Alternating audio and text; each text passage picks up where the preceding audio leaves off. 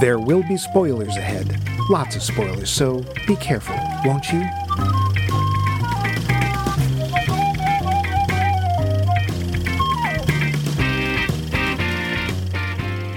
Okay, so we're doing this series still called Constipation. No, crap, sorry. Conspiracy. Yeah. And we watched this movie, This Old Dog, which I have totally watched and researched and have all sorts of stuff to talk about. Why would you think I don't? So, this movie, it's about... Oh, hey, did you guys know that Bumpy is actually a Serbian national? And he's... Wait. He's in this country to foment rebellion among America's dairy farmers? No, right? It's true. I saw it on OAN. Serbia is trying to take over the international cheddar market, and I think that's the issue we need to discuss, not some silly movie about dogs. Yeah. No one is buying any of this, are they? I'll take 2. Seriously, okay, fine. We'll talk about 1997's Barry Levinson movie, Wag the Dog, a completely fictional conspiracy movie. At least I'm pretty sure it's fictional. Probably. I'm your host, Senator Max Levine of the great state of East Dakota. And over there is your other host, former Soviet 35-star General Mike Lusky. Tell them all about your plot to control world bathroom grout prices, comrade. You will not understand the triple prices of gratum grat auto. No, we're not doing that either. There's no dogs in this movie. But there is in the title, so shush. Didn't watch it, did you? Anyway, poll question. Much more important. Poll question. Here we are from last week. Is there a movie you think is really good, except for that one critical, important miscast role? Tyler Stewart tells us John Carter of Mars. Apparently he didn't like Mr. Carter. I thought you didn't like Mars. I just did not like the eponymous character. Ooh, look at Mr. Big Word. Now, be nice. All right. We like their answers. Yes, we do. Just show off. That's like more than 2 syllables. Hey, I only know that's what that word means because they might be giant. No. REM had an album called Eponymous. What does that mean? It means the name of the thing is the same as the name of the thing. I used to think it was one of those big animals, lived in rivers, big jaws. Yeah, it was terrible. Part of that was a number of bad choices by the scriptwriter. Oh, yeah. But the actor was a dud. Yeah, you are not wrong.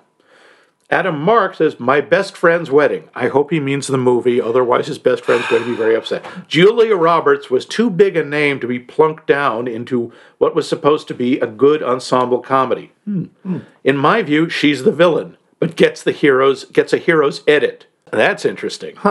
She's just too big a name and too big of hair. Also true to fit into that cast. It's not supposed to be Pretty Woman, and yet her presence cannot help but make it all about her. That's interesting. Cool, thank you. Yeah. Nick Hoffman says Dracula. The Coppola version. Oh. You mean Bram Stoker's Dracula? Whoa. I was seriously excited to see someone do a fairly authentic version of the story. Okay. Winona Ryder and Keanu just ruined it. Keanu I would have thought of. I hadn't thought about Winona. Yeah. Yeah. From Dave. Our resident intellectual. He, of course, is raising the level of discourse here. Oh. Obviously, Shemp was a mistake. Curly, a genius. I would hate to call Shemp the biggest casting mistake of the 20th century, but it's a possibility. Except it may be that Curly replaced Shemp after the Stooges had achieved success. That is, in fact, what happened. Shemp was there first. Oh, parents, don't let your children Shemp. Ultimately, if the script is good enough, the cast is unlikely to ruin it. Ooh, I don't know if I agree with that, but that's an interesting point. Thank you, And Dave. a good point about Shemp. Benjamin Carl says, Richard Harris in Gladiator. Oh, wow. One of the major actors in there. Yeah. He's a brilliant actor, but too theatrical, alongside a cast of others acting for film.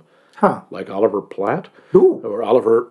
No, it wasn't Oliver Platt. It was an Oliver. Don't remember. This makes it quite distracting anytime he's on screen. Okay. Brad Pitt runs into a similar problem in Troy, where he's unduly beautiful, son of a god or not, and plays past his castmates to the camera alone. Oh, that is when he's not sighting down his short sword like it's a rifle. Yeah, okay.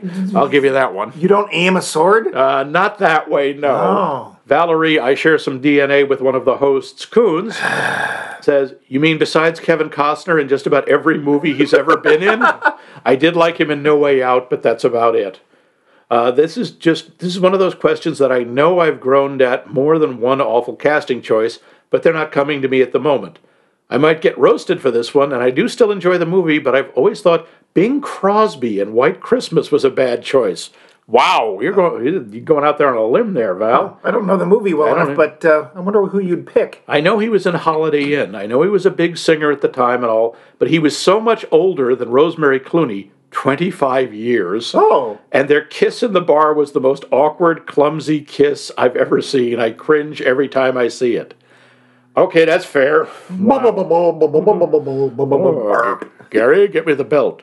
Oh, ouch. Yeah, from way up north there and where the snows blow year-round, Vince, or Snowy. As he is never called by anyone. Nope. Right. We have another one here for Dracula. Keanu Reeves was so miscast in Bram Stoker's Dracula, extra bumpy bucks for using the full title. He just ruins the little bit of fun I could take from that film. In a similar vampire vein, I see what you did there, the film version of Interview with the Vampire, Brad Pitt is just awful. The whole movie is miscast except for Kirsten Dunst, who is amazing. But Pitt is usually better and seems a good fit when he was cast. The TV series so far is awesome, by the way. Interesting. Okay, well, Mike, what about you? What miscasting ruins a otherwise good movie for you? I mean, the main reason I asked that question was because last week's film, Gift, I just really thought that Kevin Costner was not the person to put in that role, especially when Gary Oldman is right there. Now, that being said, Kevin Costner would have made a terrible Lee Harvey Oswald, but I would rather have seen Gary Oldman in that role.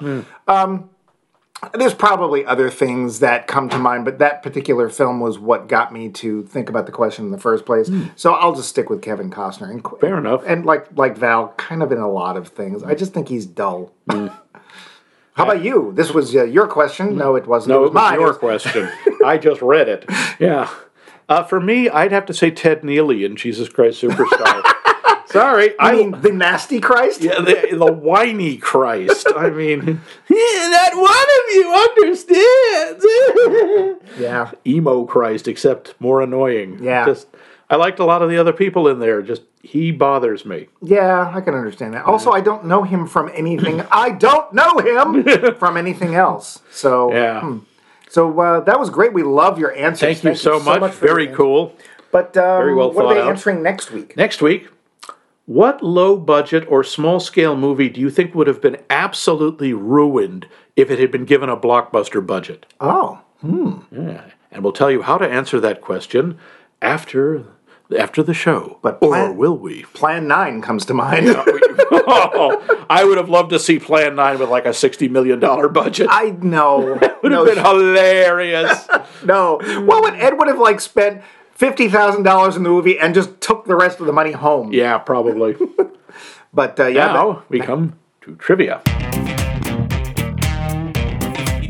The facts. Budget. $15 million. Oh, 15? 15, 1-5. There's a reason for that, partly. Both Dustin Hoffman and Robert De Niro took no upfront money. Oh. They just got points. Oh, and did that work out? Well, the global take was $64 million. So that's probably technically a success. Depending how many points they got. I don't know. But if it's Dustin Hoffman and it's Robert De Niro, you give them what they damn well want. What's the point spread between De Niro and Hoffman? Well, it depends. If you go with the Greek script, sorry, that's something else. It was nominated for 2 Oscars, didn't win either. Oh. Best Actor for Dustin Hoffman and Best Adapted Screenplay. Not for De Niro. Not for De Niro. He was not nominated. Uh-oh. Yeah. Yeah, so he, beat 7 Kinds of Hell out of Dustin after the ceremony. And you kind of want to, don't you? You kind of do. I don't know why. There's just something very punchable about Dustin Hoffman. This was adapted from the book American Hero by a guy who wrote the screenplay, Larry Beinhardt. who we all know from Larry Beinhardt world. One of the other writers for this, a co-writer, is friggin' David Mamet. Oh. The Pulitzer Prize-winning playwright, probably best known for Glengarry Glen Ross. Oh, that's the closers. Coffee is for closers, yes. Yeah. ABC, always be closing. Yeah. David friggin' Mamet wrote part of this. Huh. That whole "Why change horses midstream" slogan, God. that was a campaign slogan for Abraham Lincoln during the Civil War. Ah. Yeah. Well, that didn't work. Now, the timing of this film's release is interesting and totally, unless you think about it carefully, arbitrary. But a year after the film, this film was released in 97, in 98, President Bill Clinton became involved in a sex scandal with Monica Lewinsky. I think the big scandal was, wait, somebody would want to do that with him? Yeah, I'm sure nobody remembers that. It didn't get a lot of press. No. Real-life events kind of mirrored the plot because a lot of people, in August of 98, Clinton ordered the bombing of al-Qaeda targets in the Middle East right after he testified and just before Lewinsky was set to testify about the scandal.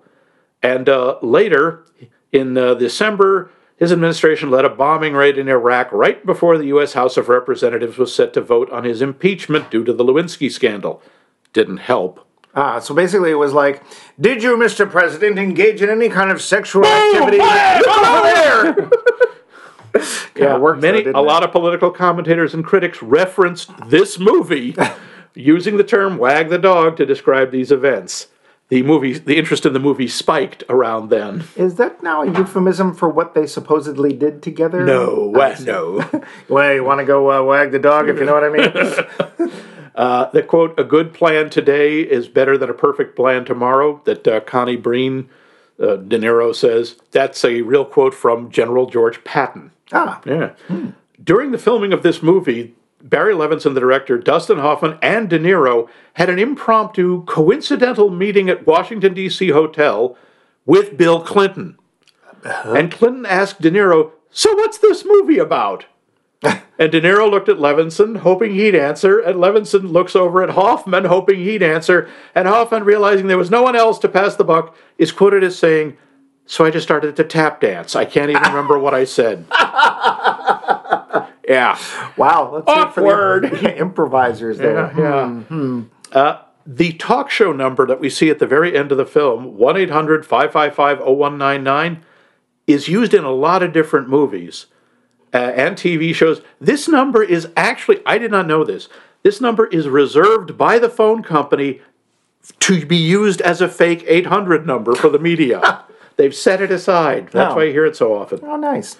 This entire movie was filmed in 28 days. Wow. During a gap in the production of Levinson's other movie, Sphere. Sphere. Which we I all remember Sphere is not balloon. Yeah, that was the famous tag. Yeah, Sphere, which was supposed to be his big sci-fi hit. And I think, did you see it? Until you just mentioned it, I had never heard of it. I saw it, so there was one. So you're the guy. I'm pretty much it. Sphere, huh? Yeah, Sphere. Yeah, there's a compelling title. Dustin Hoffman, who plays Stanley Moss, by the way, Stanley Moss's name is spelled M-O-T-S-S, but the T is silent. I don't know why that matters, but it's in the script. Based his mannerisms and his delivery both on his father and I found this out, I couldn't not see it, on real-life producer Robert Evans. Oh, come on. Yeah, that's the glasses. The Gil Evans Divers Watch guy? Yeah. And, by the way, if you ever see the documentary, The Kid Stays in the Picture, it's fascinating. Evans is a figure. He is just a legend in Hollywood. I don't know if he's any good, but... I understand he likes Coca-Cola. Yeah.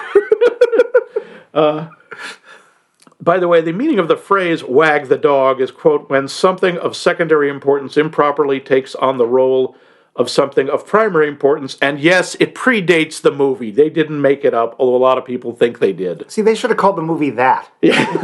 I think that wouldn't have fit on the marquee. Well, Incredibly Strange Creatures Who Stopped Living Became Mixed Up Zombies, that was a big hit because of its title. You think that fit? Anybody put the whole title on a marquee? I don't think it was ever on a marquee at all. True.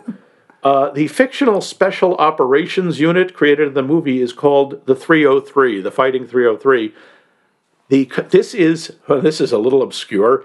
David Mamet had a TV series called The Unit, and that was the that was the designation for the group, the 303rd Logistical Studies Group from that show. I see. Also, 303 is an old rifle caliber. I see. The Lee Enfield 303 rifle. I see. Yes. And last thing, when Wag the Dog was being filmed, the StarTAC cell phone had just come on the market. This is the first time it's ever used on camera, and it was used all through the 90s. The StarTAC was one of the first real flip phones. It was an analog flip phone, and the design was based on the Star Trek communicator. I loved watching StarTAC when I was a kid. Oh, yeah. Well, yeah, StarTAC: The Next Generation was good, too. But... Captain Crick. Yeah. Mr. Spack. Mr. Spork. All those memories. But there's other stuff, but that's most of the interesting stuff. Ooh, I hope there's a story. Ooh. And now, the plot. It's 2 weeks before a presidential election, and the incumbent has just been hit with a sex scandal involving a teenage girl. How can his team fix this? That's the question put to Conrad Breen, a.k.a. Mr. Fix-It, played by Robert De Niro. Breen figures out what they need is a distraction, and what could be big enough to distract from a sex scandal? A war! But not a real war, because if it was a big war, someone could get hurt. So Breen enlists the help of ace Hollywood producer Stanley Moss, played by Dustin Hoffman, with the following proposition. Produce a phony war, the appearance of a war, a pageant, if you will, with Albania. Why Albania? Why not? Moss and his team of Hollywood hucksters leap into action, creating fake war footage, fake intelligence reports, fake spontaneous public gestures, and even a fake war hero. Though unexpected events complicate things, Moss remains undaunted and pulls off the production of his career, catapulting the president's approval ratings into record numbers. Moss is able to handle everything, except in the end, his own colossal ego. The film. Good thing they picked Dustin Hoffman for that, huh? Yeah, talk about it. Well, yeah, it was obviously a real stretch to play an egomaniac for him. Yeah. Well, to be fair, the only thing I really know about Dustin Hoffman as a person is that he is one of those method actors taken to an extreme. Yeah. And that he's very serious about his craft. I honestly know nothing about him as a person. No, he's very talented, although he does tend to rely on some gimmicks a lot of the time. Such as? Tootsie, he relies on being in drag. Rain Man, he relies on being autistic. Midnight Cowboy, he relies a lot on Ratso Rizzo's physical disabilities. Yeah, The Graduate, he relies on being young. Yeah, it's pretty embarrassing. That doesn't work. Yeah. In Mr. Megorium's Magical Emporium. God, no! Let's go back to Sphere. Sphere, you know, it's a movie I never got around to, if you know what I'm saying. Yeah. Okay, yeah. So, one thing, too, before we forget, in case you're wondering what's going on, Max and I are for one of those rare occurrences in the same room. Yes, we are. So if we sound a little strange, it's because we're in the same room. Yeah. One thing I did want to point out, one of the other characters, Winifred Ames, played by Anne Heche. That's who that was. Sorry, I was doing the space saucer language she used to speak in. That character was originally written to be a man. I'm really glad it wasn't, because one of my notes was I was glad to see that there are actually women on the staff of the Movers and Shakers. Oh, yeah. And they're a little dismissive of her, but not a lot dismissive, which, one point for the team. But she's actually obviously really capable and smart. Yeah, but she's also clearly lower down the command chain. That's why they don't always pay attention to her. And she does, I like her performance as that just sort of...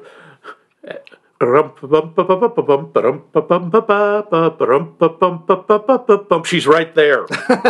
Yeah. Right, you just feel she is wound so tight that she could just, and she does sort of go off on them briefly, but even that just is, that passes over. She's so tight that, pardon my French, well, you know where we're going. Yeah. No, I like that she was portrayed as very, to be fair, everybody is a rung below De Niro's character. Yeah. Everybody. Even Dustin Hoffman is that there's points where he's like, oh, no, I can take care of this. But you don't see what's coming. You can take care of the problem once it shows up, but De Niro knows what's coming.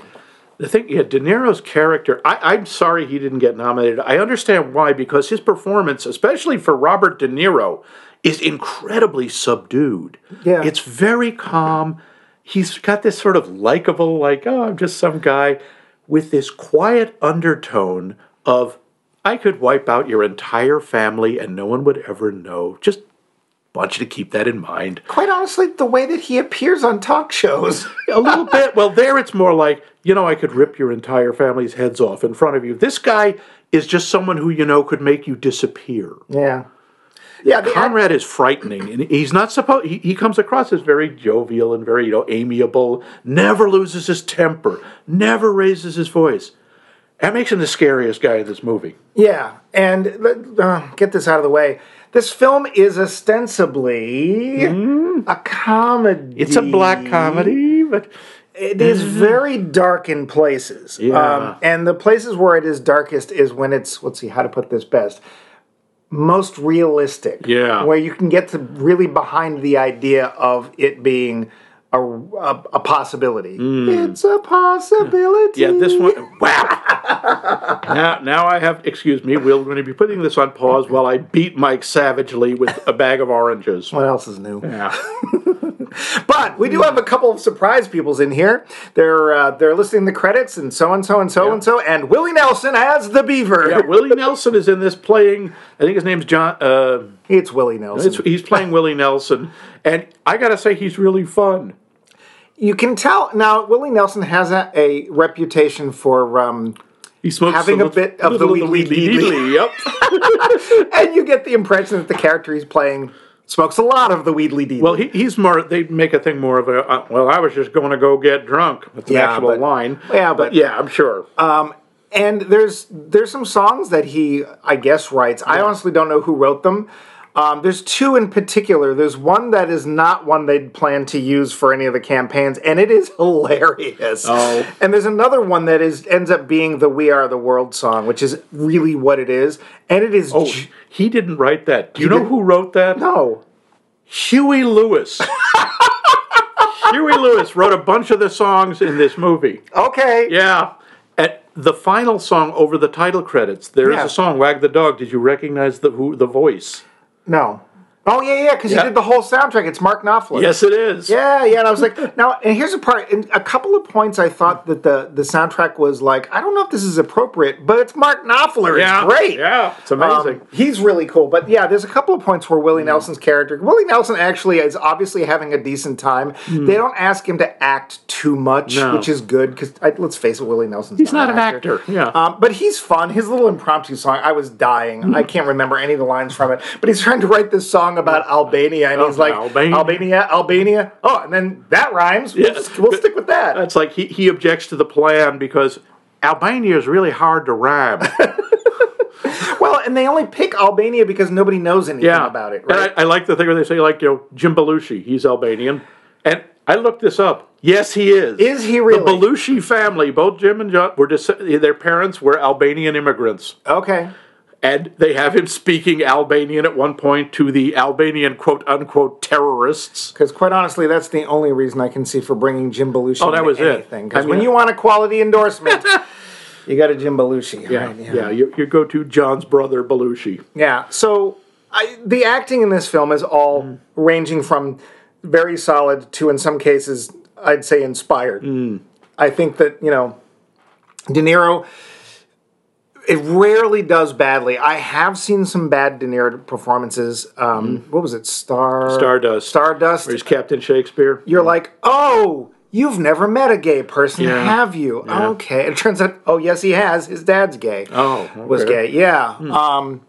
But De Niro, he always will give you a certain level of quality. I want to say I don't think this is Dustin Hoffman's best role ever. I think he does really well. He does a good job. It's not his best, but his role is much more the comic role. He's supposed to be funny, and he is. He's very funny, and he's very Robert Evans. I'm just well, I'll have to see that movie sometime. Yeah. We have some sort of, I thought that we had some very distinct echoes in this film back to a film that was earlier in this series. See our entire episode on Capricorn 1, which was all about the idea of staging something totally fake. And of course, that didn't happen. No. We'll get to the talking questions in a bit. This to me also is reminiscent of a historical event, or at least a historical myth, and that's the Spanish-American War. Oh, right. Yeah. There is a famous myth, by the way, most historians agree this is not true. Oh. That William Randolph Hearst is sort of credited with whipping up the Spanish-American War. He didn't. He did whip up public opinion against Spain and in favor of the war, because there's that famous quote that probably did happen when he sent his photographer down to take pictures. The guy's saying, "Mr. Hearst, there's no war here." He said, "You furnish the pictures, I'll provide the war." Yeah. Well, and I think that they even determined that the explosion was accidental. Like, there was never any evidence that it was actually any kind of terrorist or anything. Yeah. I haven't looked at that into it. I remember seeing something about it. Sure. I also have to say, if you're going to do anything in this film, you're going to vote for Coach, because that's who plays the other candidate. Craig T. Nelson, uncredited, it plays the guy running against the president, who, by the way, not only do we never see his face, he doesn't get a name. He's just, in the credits, in fact, he is president. Not the president, president. And they do this on purpose, and my guess is that one of two things. Either it's so that it can relate to any president. I think that's the idea. Or so you don't have to worry about anybody suing anybody about it making supposedly, a particular president. I personally found that made the movie a bit weaker. I liked it. I liked the fact that you could plug it, because you could plug just about any president in there. Yeah, but to me now we don't even have a character. We have literally the back of a head, But he's not the focus. That part of the sort of message here is the president doesn't matter. The president is an image. The president, in effect, is a pageant himself. He's a product. And they're figuring out the best way to advertise him. And who he is doesn't matter.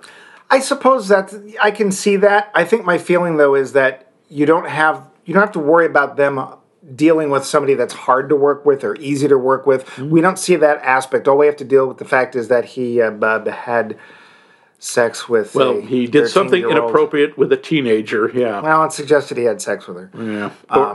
I thought it was made something inappropriate, because it was only like 2 or 3 minutes. Sexual conduct, but it seemed to with suggest, a firefly girl, which not a campfire girl, a firefly girl. I'm Rita Moreno. No, you're not. I always thought I didn't know who Rita Moreno was. I always thought it was the girl at the end. It's like, really, that's a deep voice for a young girl, but okay, sure. Yeah, I don't know. I thought not having an actual president made it a little weaker. It's not about him, but because they go out of their way to not show him, I'm like, Okay, I can see that, but agree to disagree there. Yeah. One of the things I really like, there were just these little touches, like when Breen wants to demonstrate to Moss, and because Moss, he's explaining this, and he says, "You want me to produce your war?" Yeah. And he's trying to explain that this is serious, and he actually does have this level of access. And the way he does it is they're watching the press secretary give a briefing, and Breen De Niro opens his phone and says, "What do you want him to say?" And Moss looks at him and goes, "All right," he says, "Our thoughts and prayers are with the president." And he says something into the phone, and the secretary parrots it. Yeah. And Hoffman just looks at him and like, okay, this just got real. Yeah, I just wish there had been somebody on the team, the movers and shakers team, that when they brought up the idea of the war, just would step forward and actually say, "Don't have a war!" Yeah, I think that was hoping for too much. If only we had had the voice of Yoko Ono. If only. It is something, and it's both depressing and utterly believable. No one at any point who is working on this fake war ever says, "Do you think we're doing something wrong?" No. Nobody. No. It doesn't even occur to them. I think that very much paints the characters in the light we're meant to see them, which is...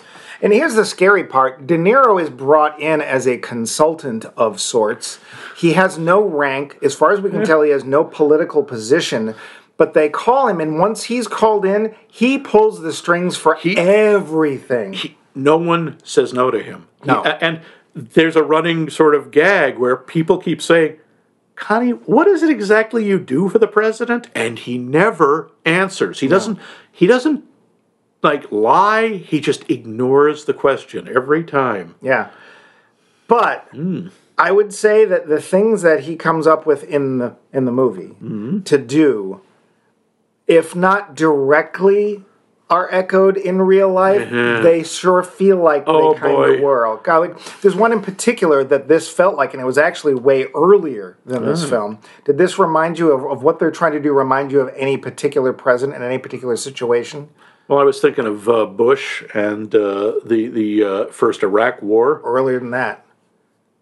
I was thinking of Carter and Reagan, because Carter admittedly was not a great president, and some people would say he was a mediocre to bad president. But during his tenure, we got the whole Iran hostages thing. Yeah.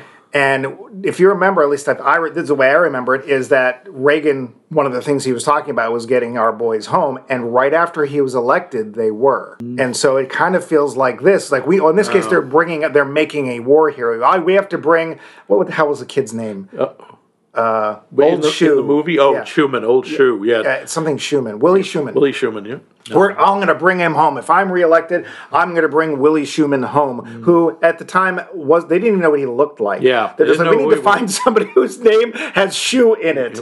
Yeah, basically, and this is where one of the fun parts of this movie is things keep sort of slipping out of their control, and then they readjust. Yeah. Like at one point, the CIA busts Connie and Winifred and says, "There's no war. We know there's no war. You're making this up."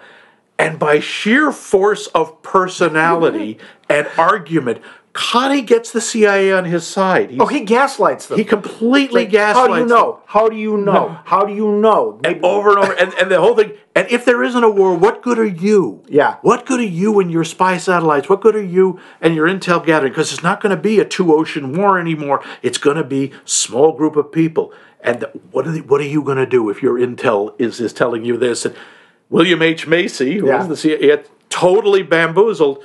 Although he then, apparently, the CIA makes a deal with the president's opponent, and they announce that the war's over. Yep. It's not like we're announcing it's a fake war. It's like, no, it's real, but it's done. Yeah. And like, crap, it's too early, because they've got to keep this going until the election to distract from the sex scandal. But, of course, Moss, being the master producer, goes, okay, they left someone behind. There's a prisoner of war. There's Willie Schumann. We got to, with some guy, Old Shoe. They come up with this whole thing. Well, Willie Nelson writes and records a song with this old blues man that they then fake a record and put it in the National Archives. Yep. They're like, hey, do you remember that song, Old Shoe? This reminds me of that. And now they have people throwing shoes up into trees. Yep. Like tying a yellow ribbon. Yes. They work merchandising into it. Yep. I love when they're brainstorming. Yeah. When the whole sequence, when Moss and his team, which includes Susie Plaskin, who's fine, she's great. She was the tall woman, best known probably as Ambassador Kalar from Star Trek: The Next Generation. Okay. Yeah, she'd done a lot of TV work. Along with the Fad King, that's his whole name, which is Dennis Leary. Yeah, I got to jump in real quick. Yep. Dennis Leary, I think, is very underused as an actor. Yeah. I like him in this. I really like him in the Thomas Crown Affair. And yeah, he's funny. He's a stand-up comedian at first. But I think he's actually an underrated actor. I think so. He has a lot of energy. He's not great at subtle, but he's really good at that manic kind of bouncing off the walls, barely leashed energy. I disagree. I think his performance in Thomas Crown has actually got a lot of layers to it. And he's a cop. He's been divorced. He's alone. And he's trying to do the best he can. He's about as white a knight as New York is going to have at the time. See our episode on the Thomas Crown Affair. By all means. No, I think he actually has a lot of skill that we don't get to see. The person I thought who was kind of underused in this was Andrea Martin. Who's she? She was the costume mistress. I need Schumann's neck size. Yeah. Yeah. And so they basically they come up with the whole campaign before they even come up with the guy. They get the guy's name. They don't know anything about him. They know he's in a U.S. special program. Yeah. Unfortunately, special. Yeah, well, they finally, they've got it all. They're going to put him on a plane. They're going to fly him to Washington, make a whole big thing of, look, he's back.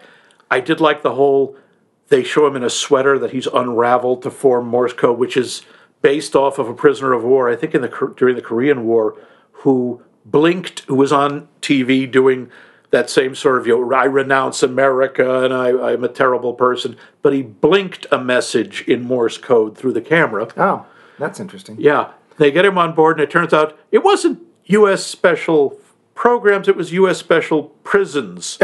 And this guy is doing 12 years because he raped a nun. Yeah, among other horrible things. And all these horrible things, and he's on this terrible antipsychotic medication. And this guy, there is a James Thurber story that reminds me of that. I cannot remember the title, but basically it's this guy, he's supposed to be Charles Lindbergh or someone like him. Oh yeah, there's a wonderful human being. Well, yeah, this was before I think it was before it, but he the first guy to fly around the world. And they want to do this, the president, and everyone's going to make him a big hero. And it turns out he's an absolutely horrible human being. He's racist, incredibly misogynistic, foul-mouthed, and they push him out a window. So he wasn't a Nazi. No. So it wasn't exactly like Wasn't Charles exactly Lindbergh. like Lindbergh. No, he was close.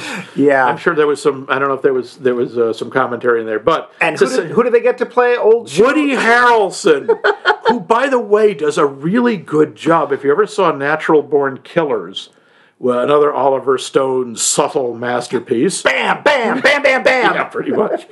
He's really good at playing that barely leashed madness that, like, I seem like a nice guy, but I could eat you right now. Yeah, fava beans.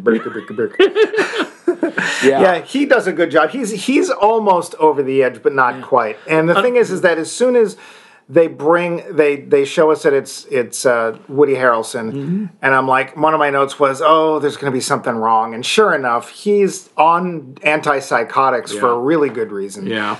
And they crash their plane. They're flying him back to bring old shoes so he can be brought back from Europe, ostensibly. Yeah. And they crash the plane partially because he doesn't have enough Cocoa Pebbles or something. And they end up at this gas station in the middle of nowhere, and he sees the gas station owner's daughter. And this, I thought it was his wife. I don't know, but she looks awfully young. He sees a woman and attacks her, and the gas station owner kills him. Yeah, here's the thing. I have to, real quick. They use rape as humor. Yeah, that was really uncomfortable. That I didn't agree with. Yeah. We don't see anything, but it doesn't matter because it's obviously, look, isn't it funny he's going to go rape this wood, huh?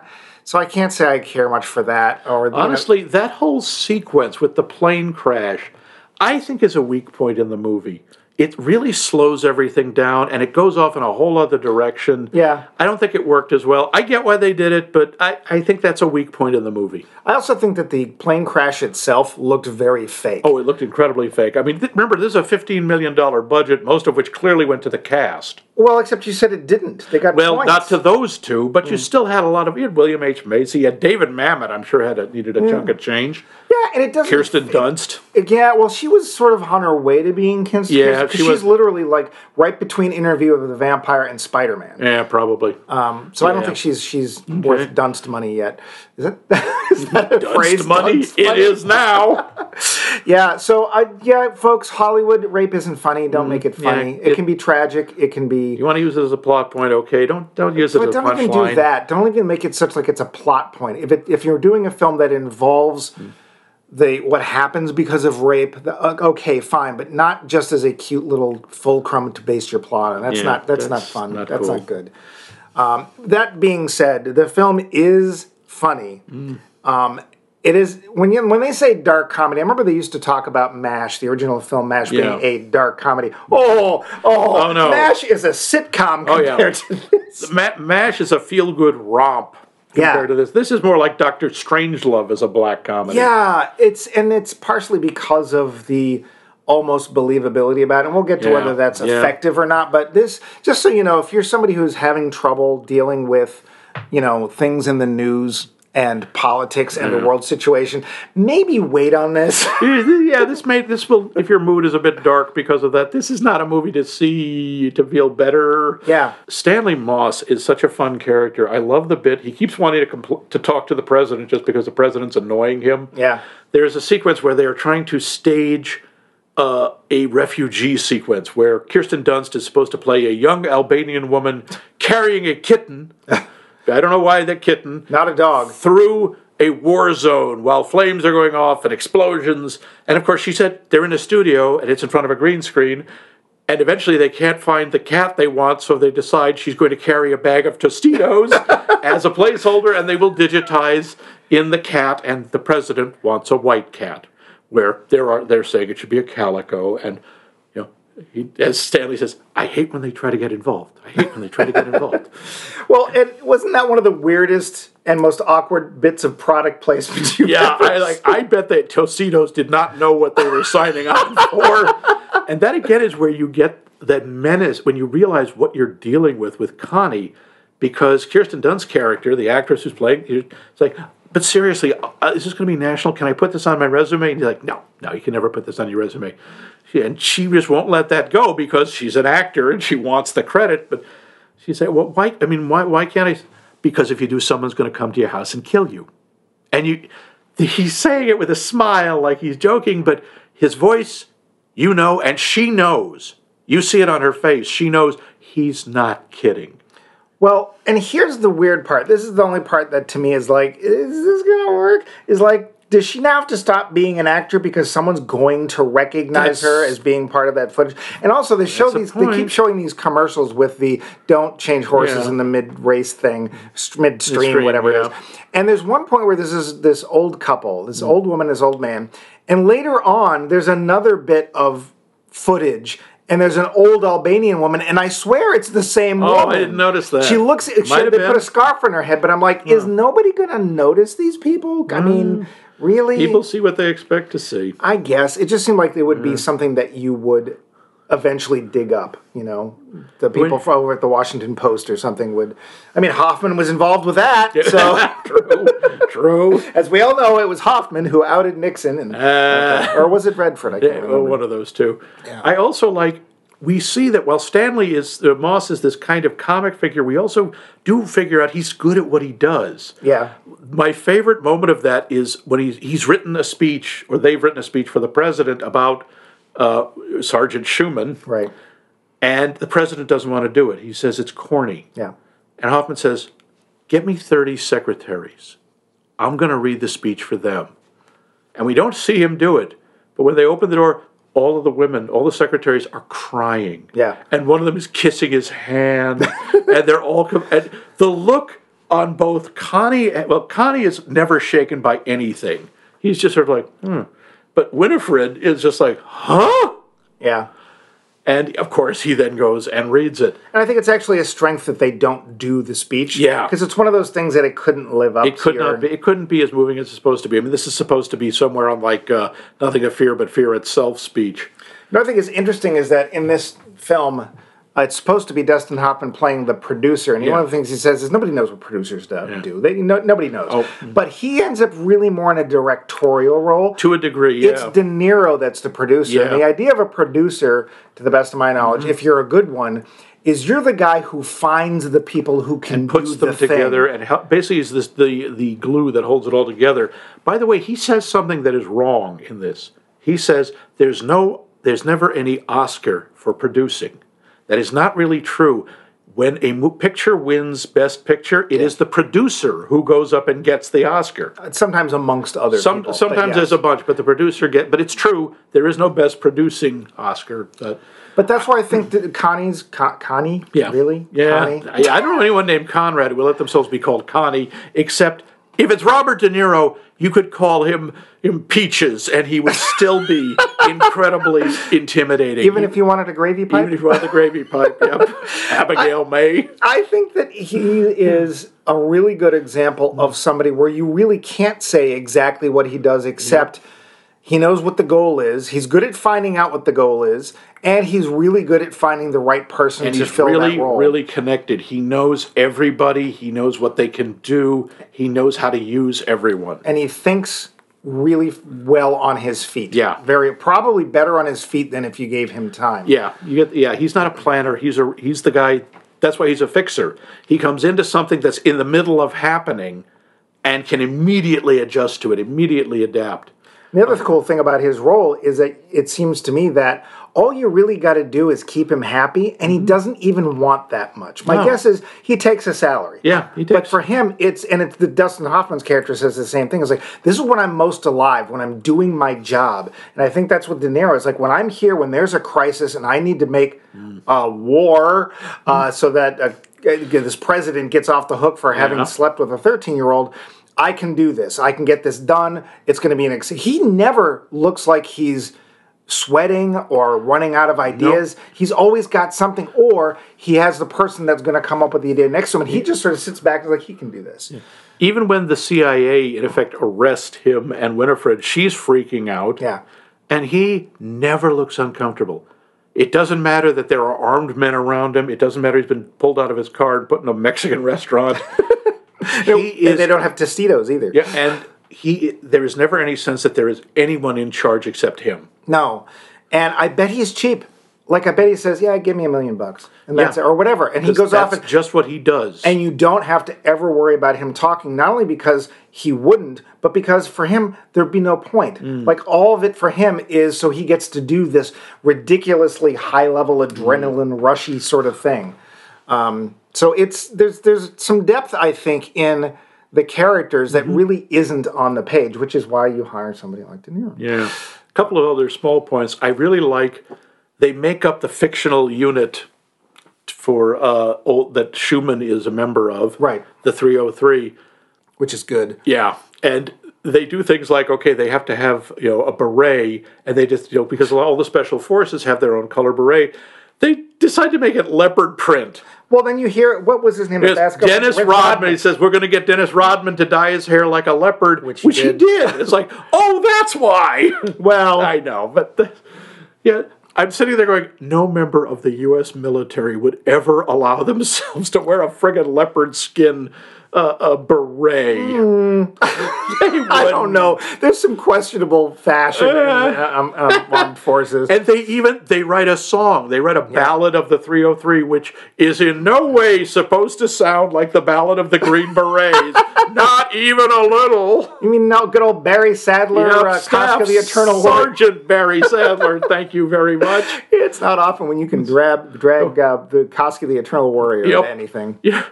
Just thinking of odd moments of humor, the fact that they do use rape as a kind of a humorous point, but they use murder because when the husband or father or whatever goes after Schumann with a shotgun, Dustin Hoffman's looking and you're like, blam! He opens the door, looks at, wait a minute, he's not dead.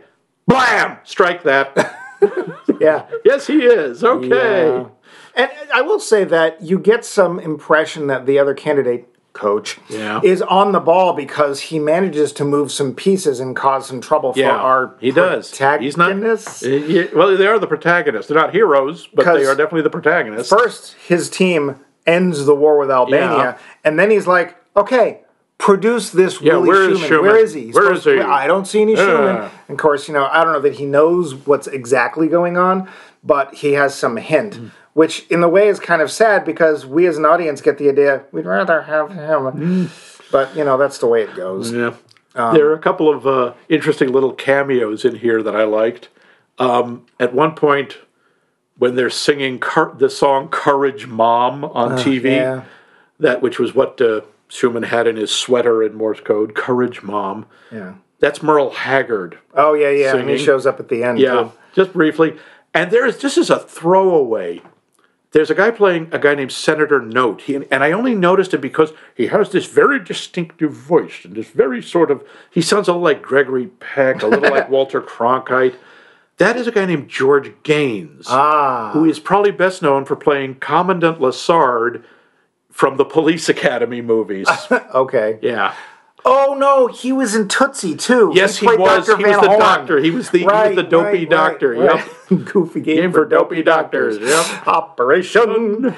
Yeah, we have some talking points we should probably get to in this film. So, what is the conspiracy in this film? It's creating a distraction from a sex scandal. It's creating a fictional war to distract from a political disaster. See, I think it's bigger than that. I think the conspiracy in this film is that politics, the country, are actually being run by just about anybody other than the people you see. I can see that. Yeah, that's the whole idea of the shadow government. Right, except in this case it's Robert De Niro. Yes, Robert De Niro and Hollywood. And by the way, there are a lot of people who think that like, oh, Hollywood runs the country. Or I didn't say they were smart people. Things would be even bigger a mess if Hollywood was running the Seriously. government. And the only thing that I don't have against De Niro's character running the government is he doesn't seem to have any agenda of his own. It seems to all be about, I got a problem to solve. I'm going to solve the problem. He's a fixer. He's not. It's interesting that ties in with what you said about him not being someone who say plans ahead. He doesn't have agendas because he is in the moment. He's like, I have something in front of me to deal with. That's what I do. Yeah. So the conspiracy, shadow government, that we are constantly being bamboozled. We are. And that a lot of things that were come to seen as fact may in fact have been wholly fabricated out of, illusionary cloth. Do we believe the conspiracy as depicted? Yes. I'm sorry. That's one of the things that's disturbing. If anything, this movie is too toned down. I think... nowadays, I don't know how much harder it is because there's so much additional surveillance. Everyone else has cameras. Everyone in Albania would be live tweeting, no war here, lol. But, this absolutely is believable that they can just fictionalize anything they want.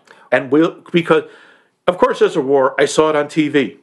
Well, and also they talk about things that make you think and groan, like when the people were tying a yellow ribbon, like, you know how much money we made on the ribbon? It's like, somebody probably did. And who that probably the government. Well, not just that. I mean, even after 9/11, and suddenly everyone was buying American flags and everything with an American flag on it. People made a lot of money off of that. Yeah. Or one of our favorite little oopsies, Y2K, when people were selling survival kits and stuff. That was the biggest nothing that ever happened. That was embarrassing. Well, it was a nothing because a whole lot of programmers worked like maniacs to fix it. Because a whole bunch of programmers really could not think ahead in the first place. Nobody will ever need a computer past the year 1999. We don't need 4 digits for a year. That's just silly. Okay. So I do actually have. I don't know if it's a talking. I guess it's a talking point. It's not a question, but the movie has this aspect to it, to me, that almost felt like it was taking a religion versus either science or atheism viewpoint. Really? So think of it this way. De Niro, Hoffman, and his crew are the high priests of this made-up religion, in this case, this presidency. Okay. And they are feeding what the populace, what they want the populace to think and do, the rules they want them to follow. And when people come in, like Coach Craig T. Nelson, and they start saying, no, look at this, they're trying to get you to pay attention to quote-unquote facts and stuff, that's shoved out of the way, and they're dealing with the emotional aspects like religions often do, and they're working it in the same way that fake religions often do, dealing with fear, dealing with emotional issues. So to me, there's kind of this interesting science versus emotion content going on. It's an interesting idea. I would argue it's not necessarily religion. It's just about everything. Politics has been like that for a long time. They know people are not swayed by facts. They're swayed by their emotions. And aliens. And aliens, of course. Well, and of course the orbital mind control lasers. Hey, are you using that tinfoil? No, here, you can have some Thanks. of that. Yeah, sure. I feel safer now. Yeah, good. You got to cover the occipital lobe, especially. That's where they get you. Why do you know that word? It was on a website. Psst, it's him. Bring in the choppers.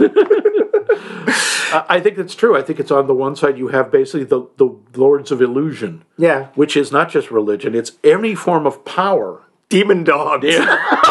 Lords of Illusion. Demon dogs. Ariel Ukla, ride. Thundar the Barbarian references. We have descended into Thundar the Barbarian. Well, we were talking politics, so where else could we go? What? I think it's the case of anyone in power. Anyone who wants to hold on to power, they realize this is the whole thing of perception is reality. Right. And that's one of the things that's so damn disturbing about this movie is it's so convincing. Well, and I think that by appealing directly to emotional knee-jerk reactions, both in the area of fear and the area of Patriotism? patriotism, even like the need to feel a part of something, but also the need to feel positively towards something. Yeah. The song that they write, or as you pointed out, Huey Lewis wrote, is unfortunately exactly the kind of thing that would work. Yeah, it bears some uncomfortable resemblance to We Are the World, Yeah. but it's just loaded with jingoistic, or hyper-patriotic language. They're literally singing parts from the Declaration of Independence or the Constitution. And it's all ostensibly marketing. Yeah, it's all marketing. It is all marketing. And that's where I got this sort of like religious aspect. I'm not pointing my finger at an actual real religion. I might point my finger at other religions, and that also deal with fear and stuff like that. But it is a way of getting people to think the way you want by appealing not to any kind of intellectual pursuit, but directly to emotion. But we're probably getting to that point. Yeah. By your subtle hand gestures. Subtle hand gestures of the drow, yep. The Finish. So, Max. Yes. Had you seen this film when it came out? I've been trying to remember. I don't think I saw it in the theaters. Okay. Because I don't remember hearing much about it. I think I did, or I didn't notice. But I remember renting it. Okay. I saw it on, at that point, probably DVD. 90 what? 97. Might have been VHS, I don't know. I saw it on a TV screen, okay?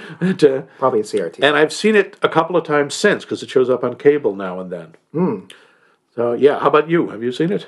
I'd heard of it, but I'd never seen it. So what did you think at the time? At the time, I felt very much like I do now, which is, this is uncomfortably believable. Yeah. I had no trouble. Nowadays, the one thing I have a little trouble with, and it's just the computer nerd in me, when they are doing the rendering with Kirsten Dunst and the cat and the background. In 1997, I don't think they could have done it that fast. No. They could have definitely done it, but not that quickly. They're just swapping things in and out. Yep. And that would have taken a while even just to render on screen. But other than that, I found this movie both very funny and very frightening. Yeah, I can see that. I found it completely believable. Yeah. I would say the special effects, I did have a note about that. I was like, really? Yeah. Honestly, if they have done anything, it wouldn't have been a bag of Tostitos. It would have been a bag in the same blue color as the background. Yeah, or it would have been something softer, like a bean bag or flour or something that molds to the arm more. Yeah, but, and also they would have picked somebody that would never have acted again, I hope, because as soon as she does a part, like when she shows up in Spider-Man, isn't she Albanian? I'm pretty sure she is Albanian. Well, they could have made a whole thing of, well, look, she came to this country and grew up to be an actor. Also, that was no kitten. No, that was an adult cat. Yeah, very small hairs to split here. Cat hairs. Yeah. Yeah. What about you? Now, you had not seen it. No, this is the first time you've seen it. First seen it. Yep. What'd you think? I was not sure what this film was about, and when they do the opening quote about the dog wagging the tail and the tail wagging, I was like, I honestly didn't know this was supposed to have any humorous aspect to it. I was like, is this supposed to be funny? It's one of those jokes and somebody tells you it's a joke and you're like, was that the joke? Is it? I don't know. And then very soon we suddenly understand what they're talking about. It's like, oh, okay, I get it. All right, so this is the shadow people that are actually doing the... I thought it was very well acted, and like you said, I think it's very sadly believable. It continues to erode any belief I might have in our government acting the way it's supposed to. It does make you question nearly anything you might read online, which you should. Yeah. And your one source for information, whatever that source is. So, yeah, again, don't watch this if you're in kind of a bad frame of mind or you've been reading too much news. What did you think about the very end? Which part? Oh, the Dustin Hoffman has gone to a nice puppy farm in the north. This is a big spoiler, but yeah, I thought that was one of the more believable parts. Oh, yeah. Especially from the character, because at the end, it is finally sinking into Moss, he can never tell anyone. Yeah, his best job ever. He says, this is the best thing, this is the greatest thing I've ever created. And he refuses. He's like, I got to tell people. Well, he's about to call the 800 number. He's about to call the 800 number, and Connie takes the phone away from him, and doesn't say, just looks over at one of the men in dark glasses and just sort of gives him this head gesture. Yeah. and we know that's the end of Dustin. He knows Moss is going to get killed. And he ends up having a heart attack. That is one of the plane crash. I thought was a weak point. I thought that final sequence was a weak point. I thought they should have stopped with him being put in the car. I think they could have. Because then we actually see a scene of like black limos outside Moss's house, and we hear a voiceover from the news saying that he died of a heart attack. We didn't need that. No, that I was agree. spoon-fed. I thought it was much more effective and much more menacing. That's just Connie, just with the gesture of his head, is saying, "Take him out and kill him." And they could have shown it just being brought into the car and the car driving away. That would have been it. That would have been fine. Yeah, I agree. I totally agree. It still works. I think it still works, but I see why this movie isn't considered a classic. No. There are flaws. Yeah, there are. It's not classic. It's not perfect. Excuse me. What I mean. But it was well worth watching, and thankfully it moves right along. It's like an hour and a half, so it's. But I do second what Mike says. If you're not in a good place in your head right now, if the world political situation is making you sad, this isn't a movie that will make you feel better. This will make you feel much worse. Yeah, if you're in a bad place, Hoboken, woo, I'm dying. Then maybe you don't watch this film. But Robert De Niro, Dustin Hoffman, and a host of others, some of which will surprise you. But what isn't surprising is the fact that we have another poll question for next week. Max, what is that poll question? I would like you to consider what low-budget or small-scale movie do you think would have just been ruined if it had been given a blockbuster budget? And you can answer this question by going to our website at www.max. Okay, I know you don't actually have to type in the www. I'm showing my age, but maxmikemovies.com. You used to have to, by cracky. Max is 35. And leave a comment. You can also email us for extra bumpy bucks at us@maxmikemovies.com. You can find us on the mediated socialness. Still Musk-free. Yeah, even barely. And that social media, which two accounts would be? Be Facebook or Twitter. And, at Max Mike Movies.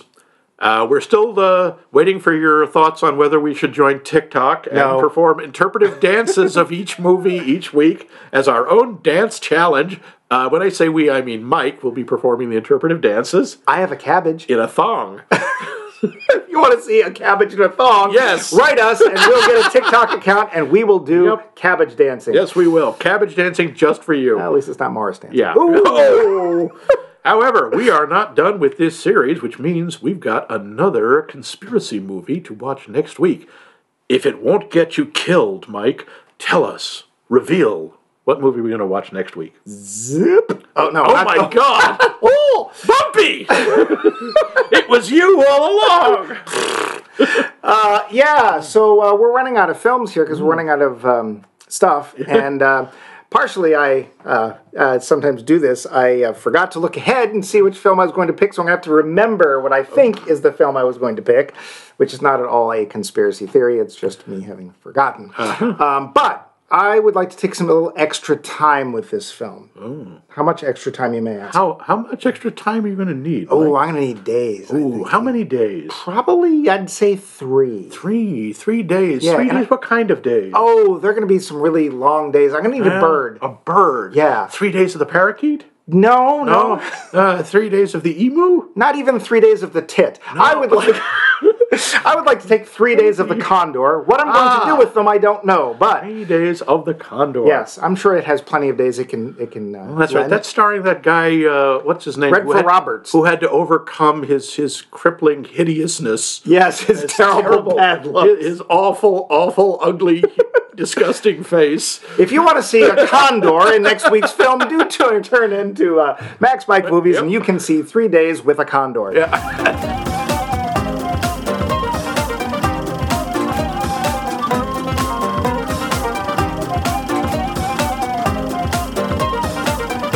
This has been a co-production of The Voice of Max and The Movie Wrench.